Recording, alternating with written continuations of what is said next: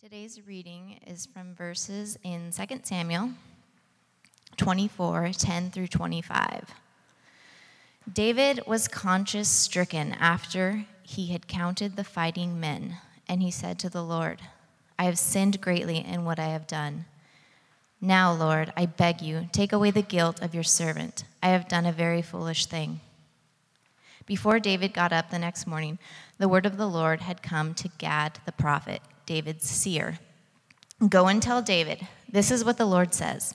I am giving you 3 options. Choose one of them for me to carry out against you. So Gad went to David and said to him, there shall come on you 3 years of famine in your land, or 3 months of fleeing from your enemies while they pursue you, or 3 days of plague in your land. Now then, think it over and decide how I should answer the one who sent me. David said to Gad, I am in deep distress. Let us fall into the hands of the Lord, for his mercy is great, but do not let me fall into human hands. So the Lord sent a plague on Israel from that morning until the end of the time designated, and 70,000 of the people from Dan to Beersheba died. When the angel stretched out his hand to destroy Jerusalem, the Lord relented concerning the disaster and said to the angel who was afflicting the people, enough, withdraw your hand. The angel of the Lord was then at the threshing floor of Araunah the Jebusite. When David saw the angel who was striking down the people, he said to the Lord, I have sinned. I, the shepherd, have done wrong. But these are but sheep. What have they done? Let your hand fall on me and my family. On that day, Gad went to David and said to him, go up and build an altar to the Lord on the threshing floor of Araunah the Jebusite. So David went up as the Lord had commanded through Gad.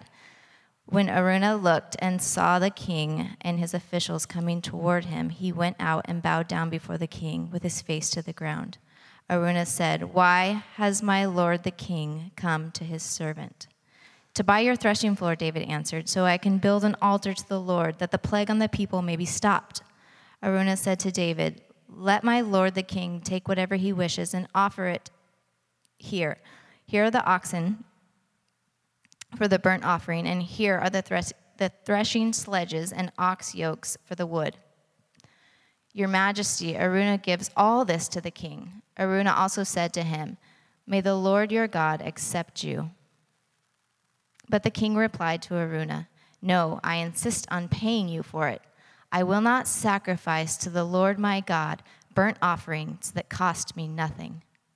So David bought the threshing floor and the oxen and paid 50 shekels of silver for them. David built the altar to the Lord there and sacrificed burnt offerings and fellowship offerings. Then the Lord answered his prayer in behalf of the land, and the plague on Israel was stopped. This is the word of the Lord. God. Let's pray. Father, thanks for your word. Thank you that you are here. God, we pray that your word would fall on good soil. God, that you would transform us, fill us with your spirit. God, we pray that your kingdom would come in this place as it is in heaven, Lord. So with that, we give you thanks. We give you praise with expectation. In Jesus' name, amen. Amen. And you may be seated. How are we doing this morning? Good. So good to see you. So good to be here and to preach God's word this morning on this beautiful fall-like day. It is September 1st. It's fall time, so get your fall clothing out. And it's the first of the month, so wake up. It's the first of the month. All right, some of y'all know. I'm just joking. Anyways, so like Al said, we've been in a series called Shadows of the King, and then we've been looking at the life of David. And we see a story of a young shepherd boy who becomes king, who, as we look through his life, we see he's experienced a whole lot of highs and a whole lot of lows. Last week was Bathsheba, and there's chapters about his kids going rogue and taking over his kingdom, and places where David cuts corners, and he may even kill men, and just he's a lot of turmoil and things that happened in this great king's life, and arguably, he's still the greatest king ever of the people of God. And so here in 1 Samuel 24, this chapter is kind of an appendage because it's not necessarily chronological, because it's like the last chapter in Samuel, and this event actually happened at a different time, so it should be placed differently, but the author finds it fitting to add this book and this chapter. And as I read it and prepared, I really believe that God has something to say to us through this story. Amen? Amen. All right. So this whole chapter exists and can be summed up because of one line. And I'm going to call this the Britney Spears line, like the oops, I did it again line. And it's verse 10. And David says to the Lord in verse 10, I have done a very foolish thing.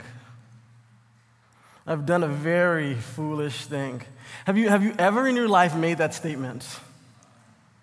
And if not, I do not believe you. I just don't. I mean, you might.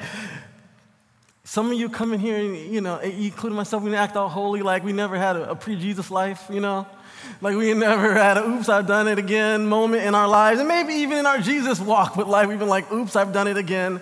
I've done a very foolish thing. And so I'm just going to say at this point forward, like, let's just keep it really, really honest. Because if I'm honest, I've had moments, nights, days, weeks, and years of my life where I've done very foolish things. Where I've had epiphany of moments where I'm like, man, that was a foolish part of my life. That was a foolish error in my life. And have you ever been on the other side of that statement? Have you ever been on the other side, maybe as a parent or a spouse or a boss or a roommate? Or, you don't want to hear that as a roommate. You're like, man, you don't have rent because it's the first, right?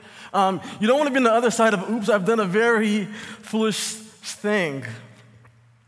And the interesting thing is when you read like the plain reading of this chapter, it's really hard to see like, what was so foolish? Like, what happened? Why is God so furious? Especially if you've been tracking through the life of David, you might read the story and go, what's the big deal? What's the big deal here? What happened?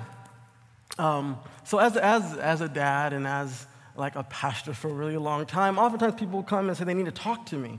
And when they say they need to talk to me, usually like, man, they got something big to say. And so I always think about if I went up to someone that was in leadership and I told them I need to talk to them, like what kind of thing would happen to warrant me to ask that question? So I'm like, man, it'd be something really, really big that would make me say, man, I need to go talk to you in your office. And so, and so a lot of times people will come and they'll talk to me and I'm expecting something horrific. And they tell me something, I'm like, is that it? That's it? That's all you want to talk about? You didn't like the way the lighting was at church Sunday? And this is not against you, Liam. I just thought it was the first thing I saw. And I'm like, oh, that's not so bad. And so this is not the case. This story is not the case. And a matter of fact, the foolish thing is way bigger than it appears. Verse 2 of chapter 24, it says this. So the king said to Joab and the army commanders with him, go throughout the tribes of Israel from Dan to Beersheba and enroll the fighting men so that I may know how many there are. This is the foolish thing that David does. David decides to take a census. I think we have one coming up. It happens every 10 years, I believe, right? And the difference about this census that David is taking, this is a military census. And this census that David is instructing Joab to go conduct, I'm not going to read on the screen, but in verse 8 it says that it took nearly 10 months to complete this census. And they're going all across the region, going in every town and counting every single person that's available to fight. And so it says when they were done with this process that Joab comes back and reports to David how many able people there are. And he says, David, you have 800,000 fighting men in Israel. He says, and you have another 500,000 fighting men in Judah. And he describes them as those who can handle the sword. I love that. That sounds pretty dope. Those who can handle the sword. And he goes, you have nearly 1.5 million people that can handle the sword. Doesn't that feel awesome? So you might be thinking, what's the big deal? That does sound pretty awesome. That what the people of God have at their disposal. And we're going to basically talk about why this was a problem. Why this was a problem. The first point of why this was a problem, and it will be very simple, it says, this did not come at the command of God. This was a problem because this was not a command from God. And you might be thinking, as I have been thinking, is wait, doesn't God normally conduct censuses in Israel's history? Like I can look back and find where there's precedence for a census. And he even had Moses, when they first came out of Egypt, conduct a census of all the fighting bodies. There's a book called Numbers. Right? It's like, God, you seem to be one who's into counting things. You have a whole book named after it. Why are you getting on me for counting people? And if you're an accountant in this room, there's no shade coming at you today. And the thing about census is that if you look throughout Scripture, there have always been something that's been ordered by the Lord. And every time it's been ordered by the Lord, we won't go through, but Exodus says that each person who's numbered should also give an offering for themselves. So even in the process of a census, atonement is required. And so this census was not a direct command from God. Usually, when God is into numbers, usually when God brings up numbers, it's only to highlight his greatness. It's to highlight his greatness, to provoke dependence and wake up our worship. Anybody with me? 2 Samuel 24:1, it says, again, the anger of the Lord burned against Israel, and he incited David against them, saying, go and take a census of Israel and Judah. So you read this line, you go, this might seem like a contradiction. Wait, God, did you make David take the census? If you read that, you will go, man, God, it seems like you're behind the census right here if I read this verse accurately. And see what happens is there's some tricky language here. God did not want a census. David did. So God in his anger allowed David to do what was already in his heart, even though it was misaligned with God's intentions. One commentator says really, really well about this passage. Sometimes humans have a desire to do something which Satan leads them to do, and God allows them to do what they want to in order to reveal to them that they are wrong. The best interpretation here seems to be that the census was wrong. David's desire was so strong, God told him to go ahead. There's a parallel account of this story in the book of 1 Chronicles. And in 1 Chronicles 21:1, it says this, Satan rose up against Israel and incited David to take a census of Israel. And it's that incited is the same word that God, the interaction with Satan and Job, when God allowed Satan to go after Job and his family. It's the same word that when Satan went after Saul and oppressed him. So there's this precedent of this word. And so here we understand that it wasn't God who is provoking David, but he's allowing the enemy to play on what David already wants. You guys with me? Okay, all right. So God allowed the adversary, we'll say the adversary, because I know some of you are just thinking pitchforks right now. So God allowed the adversary to tempt David, and that tempt means to seduce, to move, to persuade, to stir up. And what's to stir up what's already percolating in David's heart. And here's the adversary's motivation here, is to get the people of God, especially David, to think that they're pretty awesome.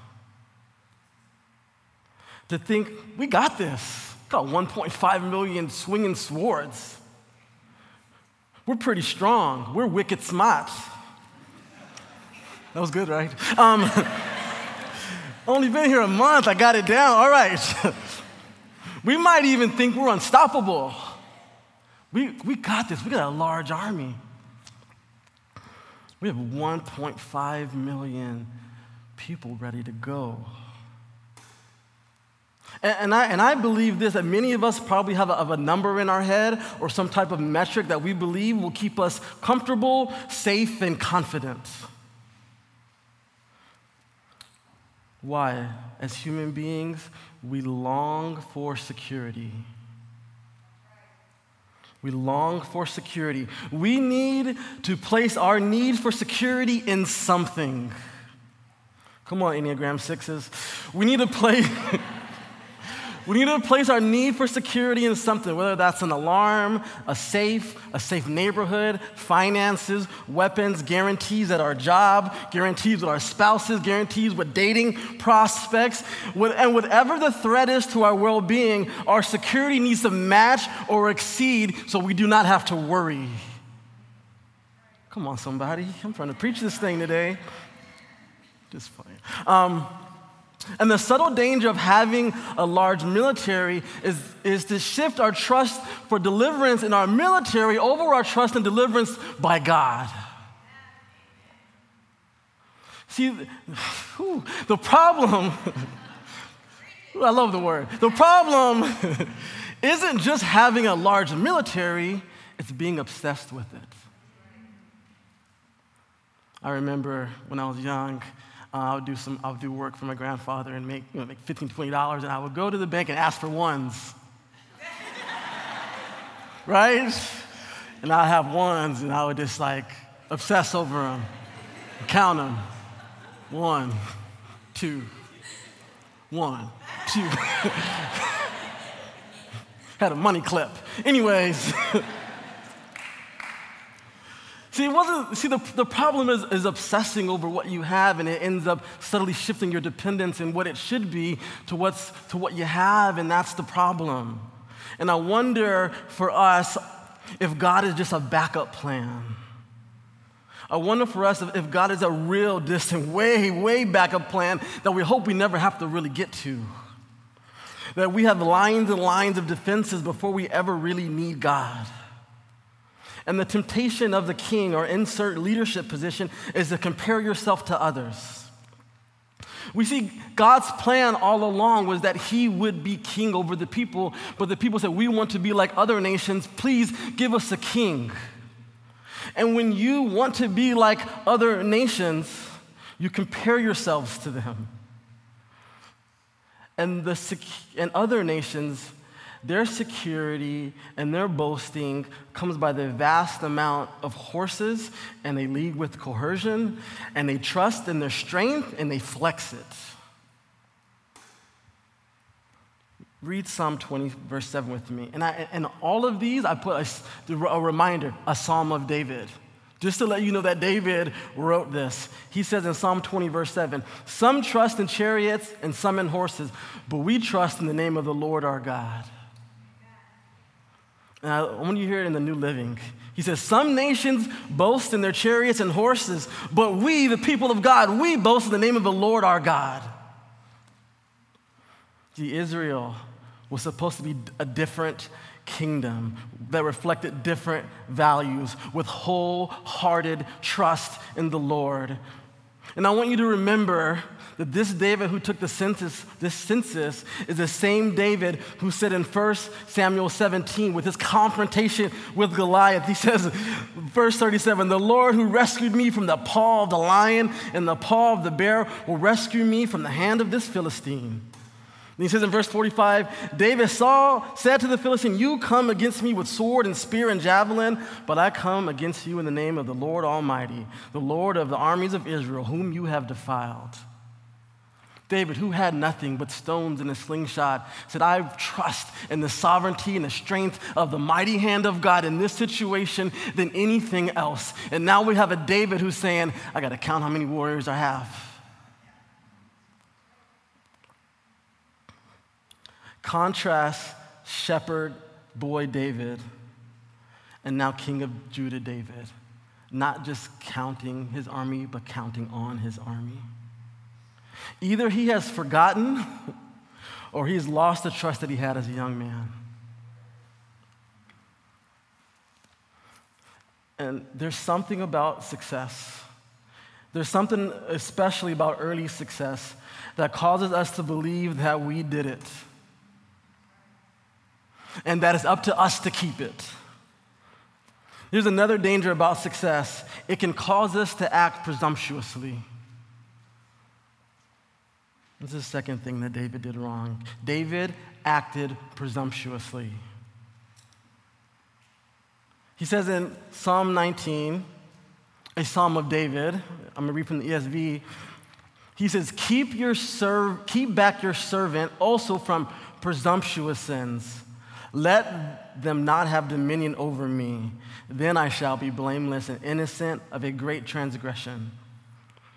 Presumptuous means that you're brazen, you're overconfident, you're audacious, bold, familiar, forward, free, overfamiliar, presuming. And David is saying, keep me from being overconfident, brazen, audacious, forward, free, overfamiliar, presuming on the things of God. You've heard the phrase familiarity breeds contempt.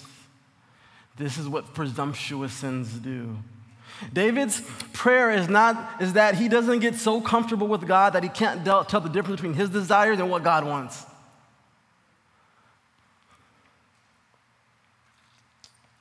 One author says this.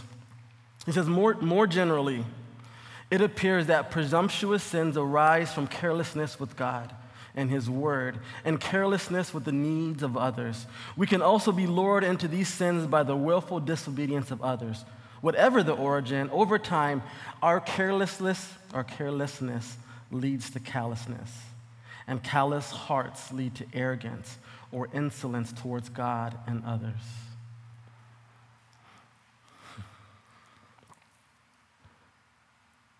When we get in the place where we think that we know God's will and we can just go ahead of God and do things, that is a dangerous place to be, even for things that seem to be good. The principle that runs throughout God and the people of God is that power and victory come from God, not from numbers. I love the story in Judges with the story of Gideon. And Gideon is being raised up to be a leader and lead the people of God against their oppressors. And it says in Judges 7:2, it says, the Lord said to Gideon, you have too many men. I cannot deliver Midian into their hands, or Israel would boast against me. My own strength has saved me. And this is kind of challenging, right? Because you're just like, God, why can't you do it with a lot of people? I would feel way better, way more better if I'm walking into battle and I know I got a lot of people with me, right? And God is saying, no. Because if you win, you're going to think that you did it. And I want to send you out there with complete dependence on I do not have enough to do this.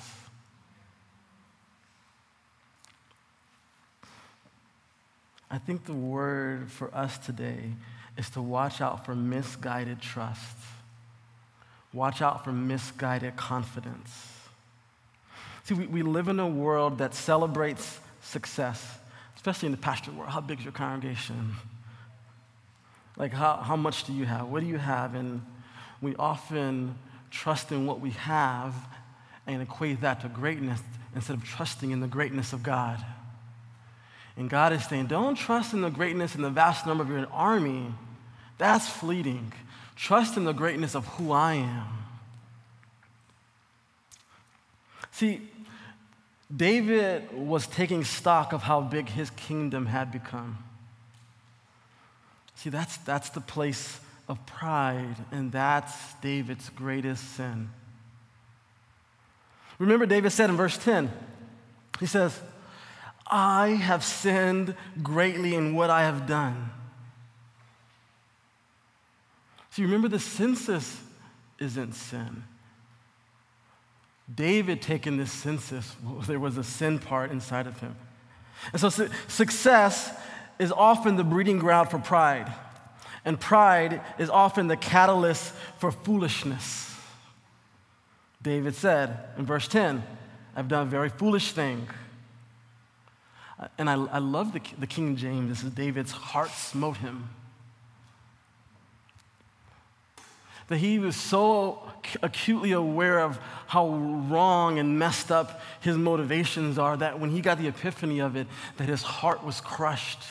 And he said, I've sinned and I've done a very foolish thing. One definition of a foolish person is someone who in his pride is wise in his own eyes, but acts contrary to the will of God, and thus does, intentionally or not, what is evil. His foolishness culminates in a denial of the existence of God. Counting people isn't inherently sinful, but David counting the people was.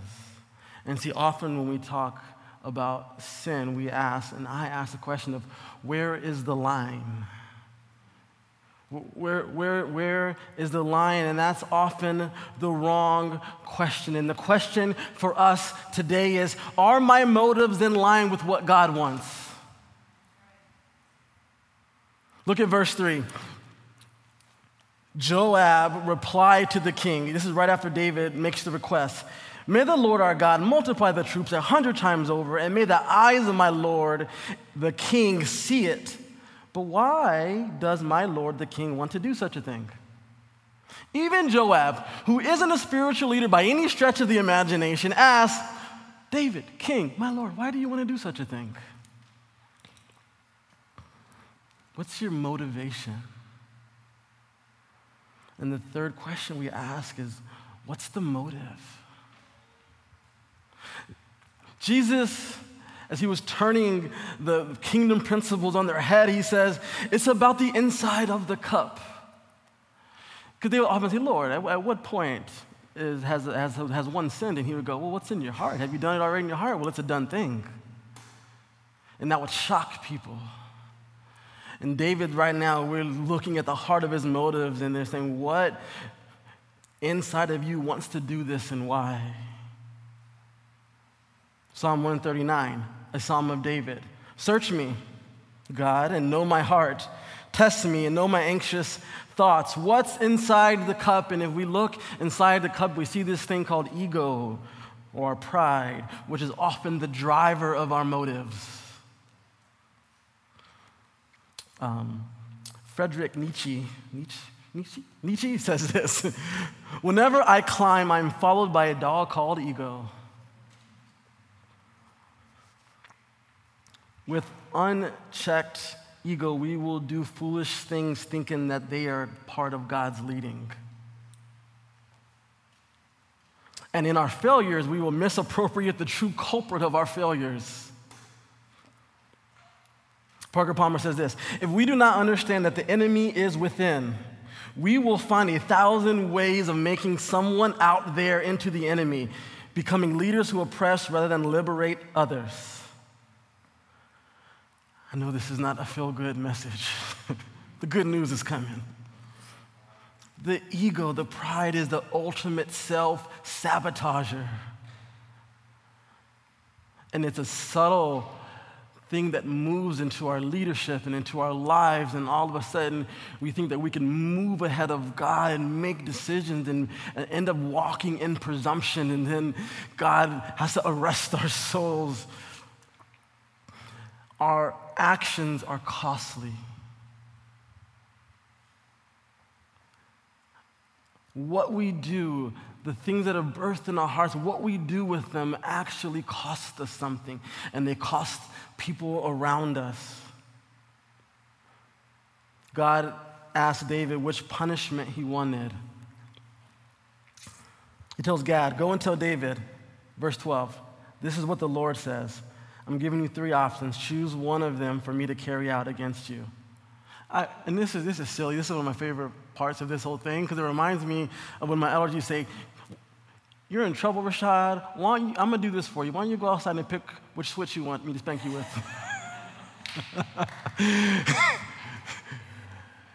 That was before it was wrong to do that. In case some of you are thinking to call Child Protective Services on my Nana.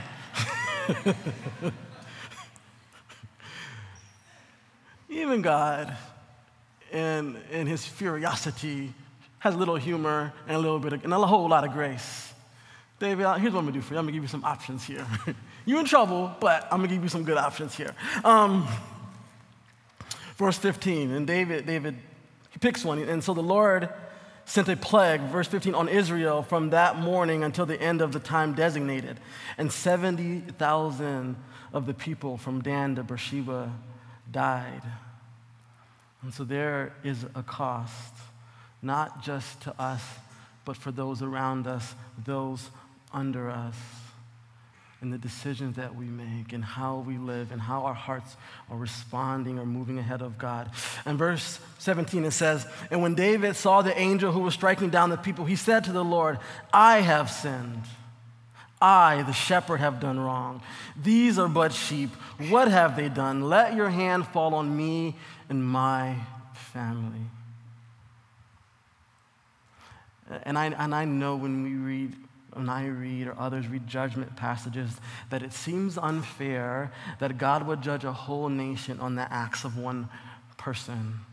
And I just want to say that same unfairness works to our advantage when there's a righteous one and God decides to bless a whole people because of a righteous one. Eugene Peterson says this, judgment is not the last word. It is never the last word. Judgment is necessary because of centuries of hard-heartedness. Its proper work is to open our hearts to the reality beyond ourselves, to crack the carapace of self-sufficiency so that we can experience the inrushing grace of the healing, merciful, forgiving God. Whew.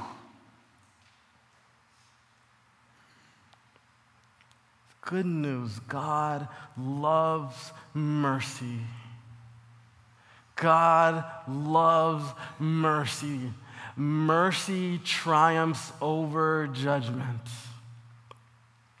Even in the midst of our most foolish act that God sends his mercy and makes atonement for all our foolishness in life.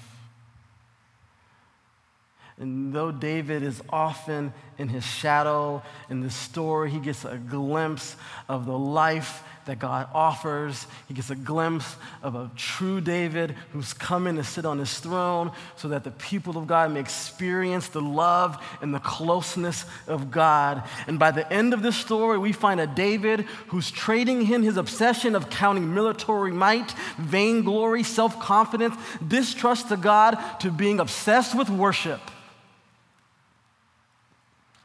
Last passage, last scripture says, David built an altar to the Lord there and sacrificed burnt offerings and fellowship offerings. Then the Lord answered his prayer in behalf of the land, and the plague on Israel was stopped. And there's a shift in David's heart where he moves from trusting in what he has to trusting what he has. From obsessing over what's going to make him great to obsessing over the greatness of God. And he buys a plot of land where the future temple's built, and he puts down sacrifice in you and you alone. Some trust in chariots and horses, but our trust comes from the Lord God Almighty, maker of heaven and earth. And my appeal to us today is for us to put all our trust in the resources of who God is. That he is good and loving, and that he has concern over you. He knows you. He knows all that you need. Amen? Let me pray for us. Father, we just thank you for your goodness and your love. Thank you that